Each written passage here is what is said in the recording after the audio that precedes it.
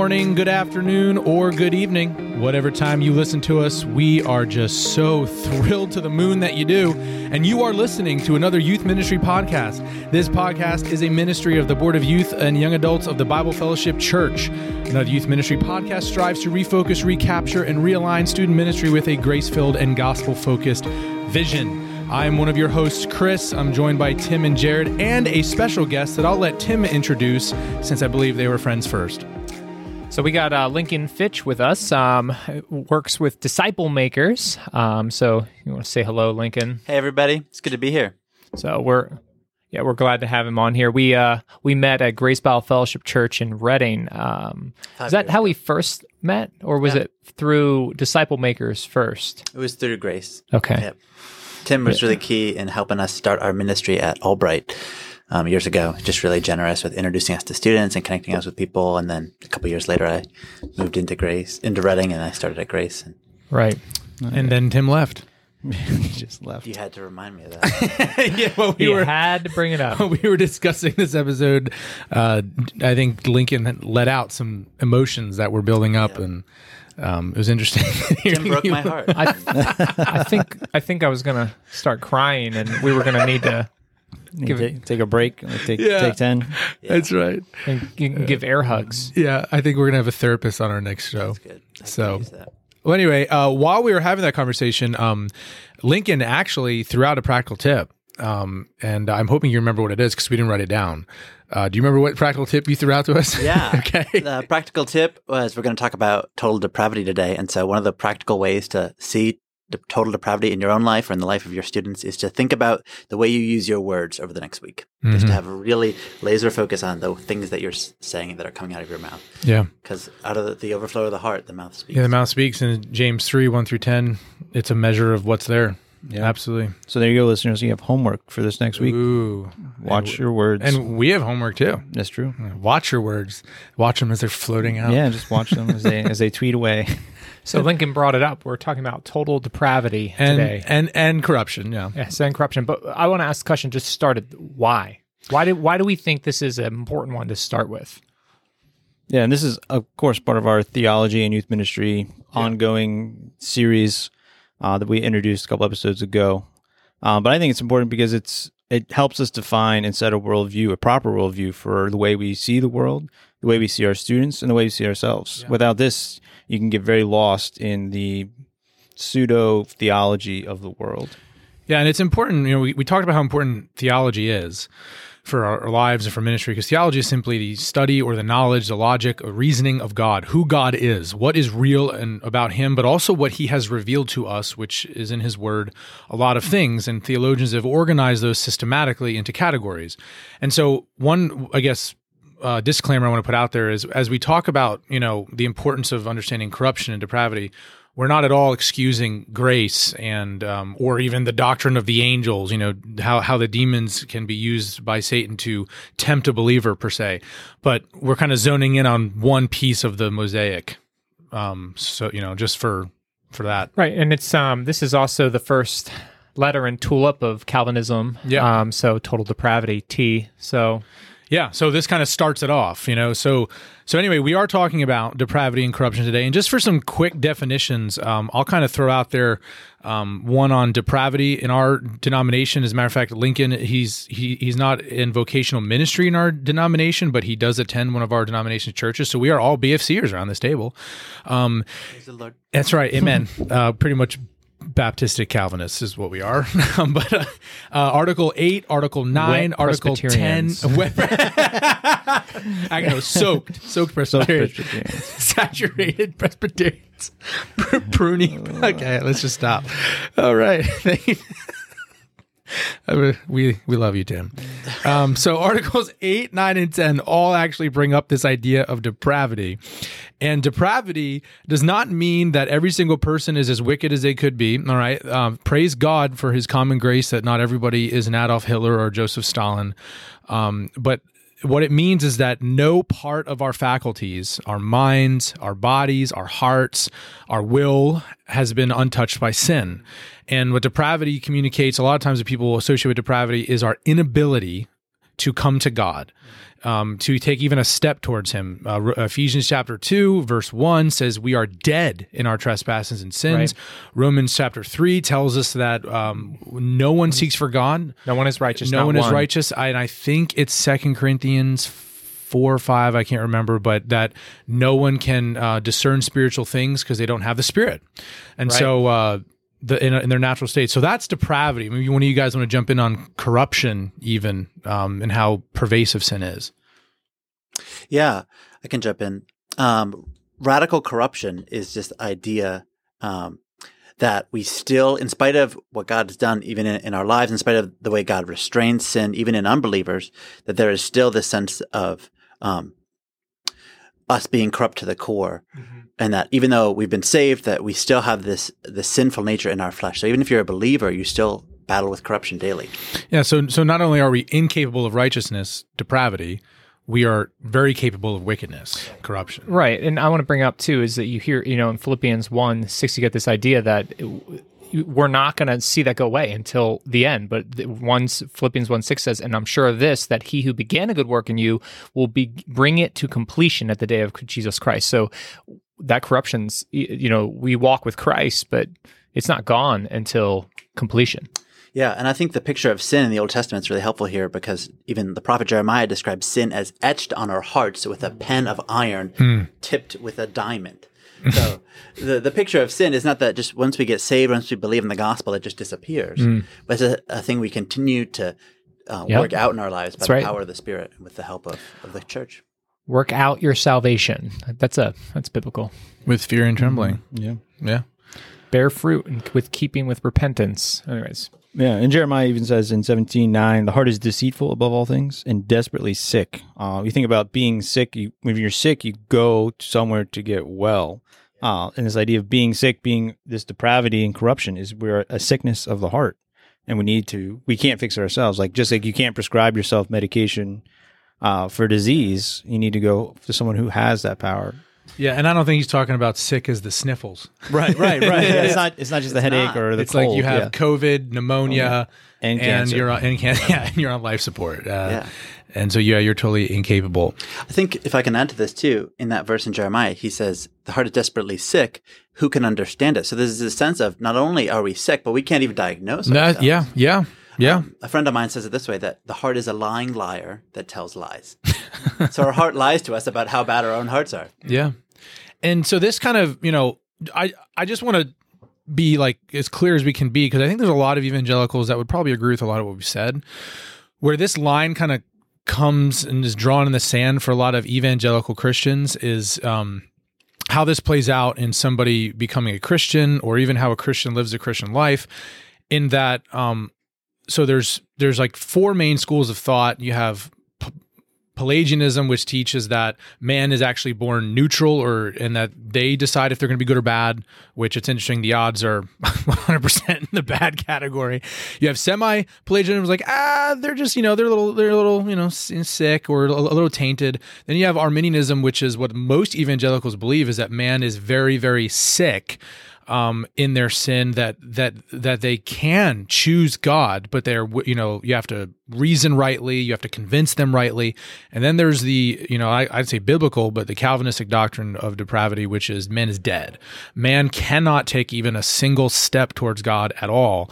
And this has vast implications for ministry and our own lives, because if you believe that though you're a sinner, you have an ability, if somebody preaches the right sermon or reasons with you, or if you do the right research, you'll come to God on your own apart from the Spirit.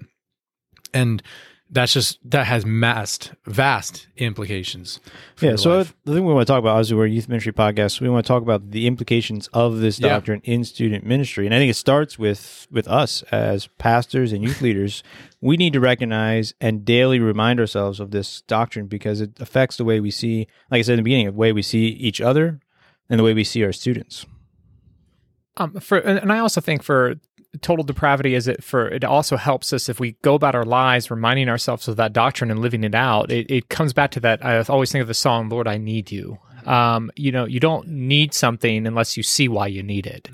So if every day I can recognize that, I'm a sinner saved by the grace of Christ, but if I can recognize every single day that even if I had a great day, even in my mind or what was going on, or even how I've interacted with someone, that during that day there were sins that I may have not even been aware of, and I am in desperate need. Lord, I need you. Every hour I need you. If I don't have this doctrine in my core, I'm going to live my life just thinking that, it's all easy. I got Jesus. I don't really need to think much. I don't really need him. So yeah, I think it's so easy for us to preach total depravity like it's a thing that unbelievers need, but not to apply or have, yeah.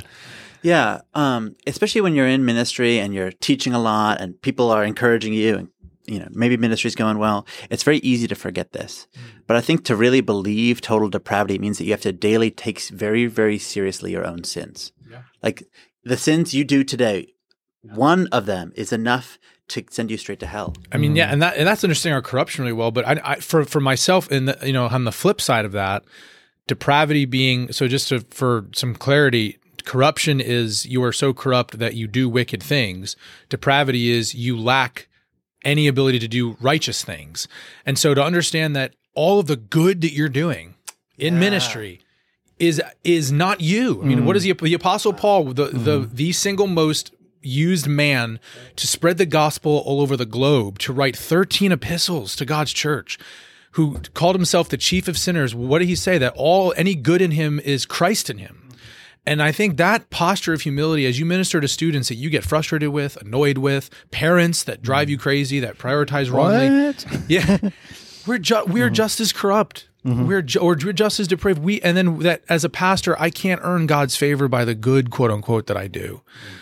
So what's so challenging about that is I think so often in ministry, we don't associate ourselves with the bad things that are happening in ourselves or in our ministry, but we really want to take credit for the good things.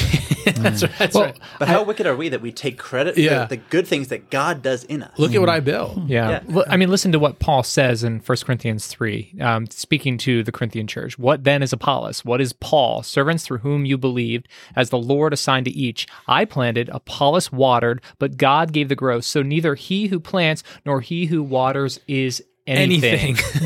But only God who gives the growth. Yeah. Isn't that something?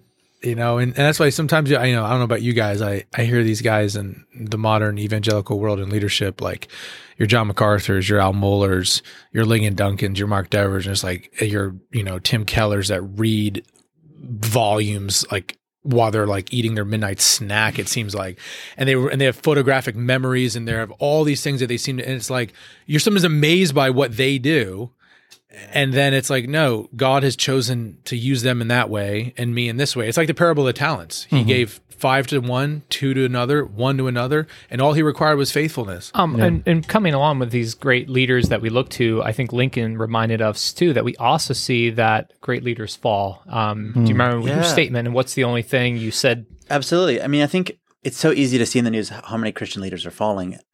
This week, even there's just stuff that happens all the time. But it's so easy to look down on them. But I think one of the things we see with total depravity is that we're no different than them, except for the grace of God. Yeah. Except for the grace of the God, we would be in the pit, in the worst of our sins. But God, by his grace, restrains us and keeps us. And intentionally, Scripture is very transparent about the failures of God's quote-unquote champions. We just did a Bible study with some of our students last night in Galatians 2, 11 through 14, where Paul opposed Peter to his face. And it's like Peter had the whole denying thing. And then after Acts chapter 10, when he was told by God, you can eat with Jews now, or Gentiles now, and he goes and it's like, I was like, I feel bad for this guy. It's like, Lord, can anything Peter does be in private? He's just figuring things out. He was a bold man. He's just figuring it out. Yeah, exactly. Just storming. Well, this is so helpful because I think for ministry, what this means is that ministry, instead of becoming all about the leadership, it becomes about God. That's right. It gets us out of ourselves, out of this desire to be celebrities like Tim Keller's or whoever, and a desire just to make much of God and make very little of ourselves. That's right. So we talk a lot right now about the leaders, how it is practical for us as the youth pastors, the youth leaders. Let's talk a little bit about total depravity and how do we take this? How do we take this and take it to the students, and why is it important for the students? Yeah. Well, I think the first thing is it's helpful for us to realize that they're totally depraved. And so it takes a lot of pressure off. That's right. It's Amen. like it's not our job, and we don't have the ability to fix them or change their hearts. Stinking sinners. Yeah, that's right. Well, yeah, but at the same time, it's refreshing to know, like, oh, I can do everything A, B, C, and D, but if God's not working in their hearts and their heart's not moved by the Spirit, they're not gonna change. I'm going to bring this back to parenting. I had good friends that joked and just said that any time that their children would do things that just, it makes you want to just get so angry. Like, it feels like an attack against you as the parent. They had to remind themselves that my child is totally depraved. Stinking sinners. So when you, like I said, it takes the pressure off us. But even in those moments where, you're going to have things happen, students smoking in the bathroom, they're going to do things where there's going to be something morally wrong that happens on a trip or something like that. It's very easy for us to just get all riled up, to let it defeat us, to think, what is wrong with these students? We need a reminder. But, yeah, they're totally depraved. But also important to realize that they need the gospel. And so the gospel needs to be focused, the centered focus of our ministry, our teaching, and everything revolves around the gospel, presenting the gospel to them, reminding of them gospel, and talking about the need for salvation, the need to be rescued.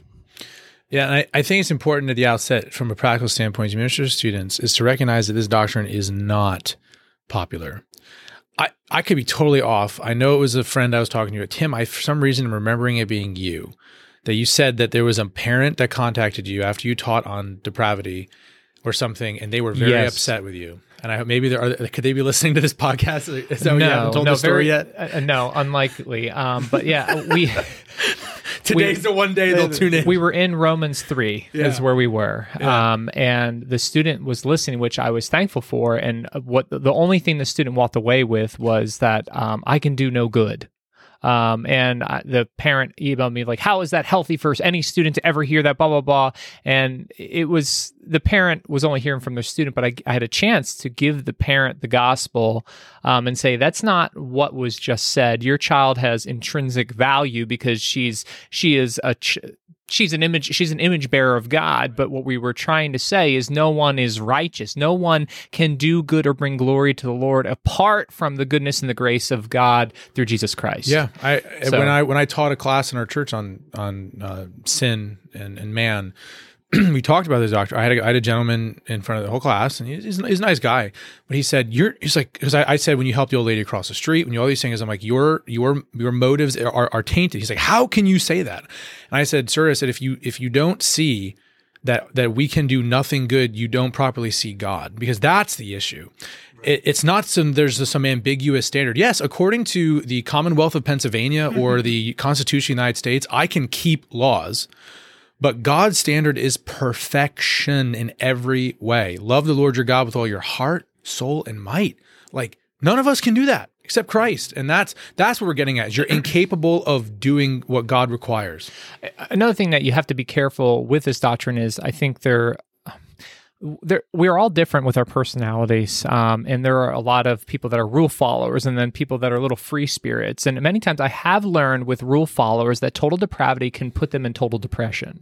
That's good. So I have learned that for that individual, you do need to help them understand, again, that it's not about the rules, and like that's important. And it's not that total depravity is not something you just have to cling to and be depressed about, but it's more about you need to move to seeing the goodness and the grace of God. And we'll talk about assurance of salvation, but they need to also see the balance. You've got to be very careful that if you hit this too hard and forget to move to Christ, you can leave someone walking away that they are rotten, they are nothing, they can't do any righteous, there's no way out of this. So the gospel's got to be so powerfully connected when you're dealing with total depravity. Absolutely. You've got to be careful not to just slam them. And I think particularly if you have a personality that tends to come off more angry, you have to be really careful with this doctrine. Yeah. Shepherds don't slam. Yeah. Shepherds don't slam. They use the truths of God's word that are harsh and that are cutting, but they use it like a surgeon. Yes.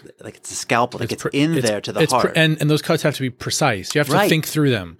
Like that's one of the things I've tried to do for myself is people are very surprised that after I preach that I have so many notes and I follow them to a T. And it's like, I have to be careful because I am one of those. You guys know me long enough. If I just go, bad things can come out. So, or I should say not bad things, but untimely things and untimely things. Yes, depravity. Yeah, but even just like wrong motives, wrong intentions, and it can cut. And I like how Tim, you brought it back to Jesus. My mind goes immediately back to, I think it's Matthew chapter 3, when Jesus is baptized before his temptation, and he arises from the water, and the heavens open, and the Holy Spirit comes and descends on him like a dove, and a voice from heaven says, "What? This is my beloved Son, with whom I am well pleased." That God is pleased with Christ. He's not pleased with us, but if we're saved, we are in Christ, and thus he is pleased with us because he's pleased with Christ. And that's where depravity says you can't do anything to earn God's approval, favor, or justification. It's Christ. And that continues for the Christian. But then there's also the corruption that even though I have God's approval as a Christian, I'm still corrupt and can sin egregiously against him. And we got to guard ourselves against that, and our students, and how we minister to them and how we treat them. We need to remember we are fleshly. Yeah. Right? We need to live in the spirit, but have that reminder of our flesh. We were also thinking about the reason that this is important for students is because of the world that they live in and the message that they're hearing. Every time they're not in your church building or not in the Word, the message that they're hearing on social media, they're hearing in their school system, they're hearing from some of their friends. Pretty much 98.9% of the time. Right, right. They're hearing that they are good. They can be anything they strive to be. They can have any identity that they desire to have. That's what they're dealing with, and they're dealing with that you are amazing, and don't let anyone ever tell you anything different. And if they do, that person is a liar, and they're ignorant. Mm-hmm. And they're out for your evil. Which is exactly what Satan communicated to Eve and Adam in the garden, is that God's not really for you. He's holding back. And so talking about how this applies to our ministry, some things I think, preaching and that not holding back on being very real about these doctrines, not that you have to, again, just get up there and slam the students, but that you're very upfront about this. As a matter of fact, even how you welcome new people into the student ministry. Some people might say this is a bad thing. I've done this 3 times now. I've had parents from outside of our church, I think 2 of them were non-believers, contact me and say, "Hey, I'm just looking for something for my student. They need community, they need approval, they need to be built up, all these kinds of things." And I am very upfront with these parents, and I tell them, just so you know, I said, they have value in God's sight. We want to love on them, but we are going to tell them that they are dead in their sins, that they are rebelling against God, and that they need to turn away from their sin and trust in Christ, or they're going to perish. And I've had pretty much the main reaction I've gotten is, "All right, it's great. I'll drop them off on Sunday." So I'm like, okay. See you there. What I love about what you do there, Chris, is that you actually get an opportunity there to preach the gospel to a parent, which absolutely. is so key. Absolutely. I just want them to know we're going to love on your child, but don't be surprised when they come home and this is what they say they heard. Right. And that's that can save you some grief in the long run, I think. So, anything else to add as we wrap this up? Well, we spent a lot of time on this doctrine, but we want to let you know that we're going to follow this up with assurance of salvation because, like we said, we need the gospel. So we're going to transition this, and you're going to wait a week, and you're going to start hearing our discussion about assurance of salvation and what that means. So how can I know that I am really saved? So that's what we're going to be dealing with next. All right, and thank you for listening to this episode. Thank you, Lincoln, for joining us this week and next week, as we're recording this on the same day, so we love that. But you've been listening to this episode of Another Youth Ministry podcast. We are thankful for you and your ministry to teenagers. May God bless you in your work as you faithfully serve Him, teenagers, and their families. Please connect with us on social media on Instagram at Another YM Podcast, or you can email us at anotherYMPodcast@gmail.com.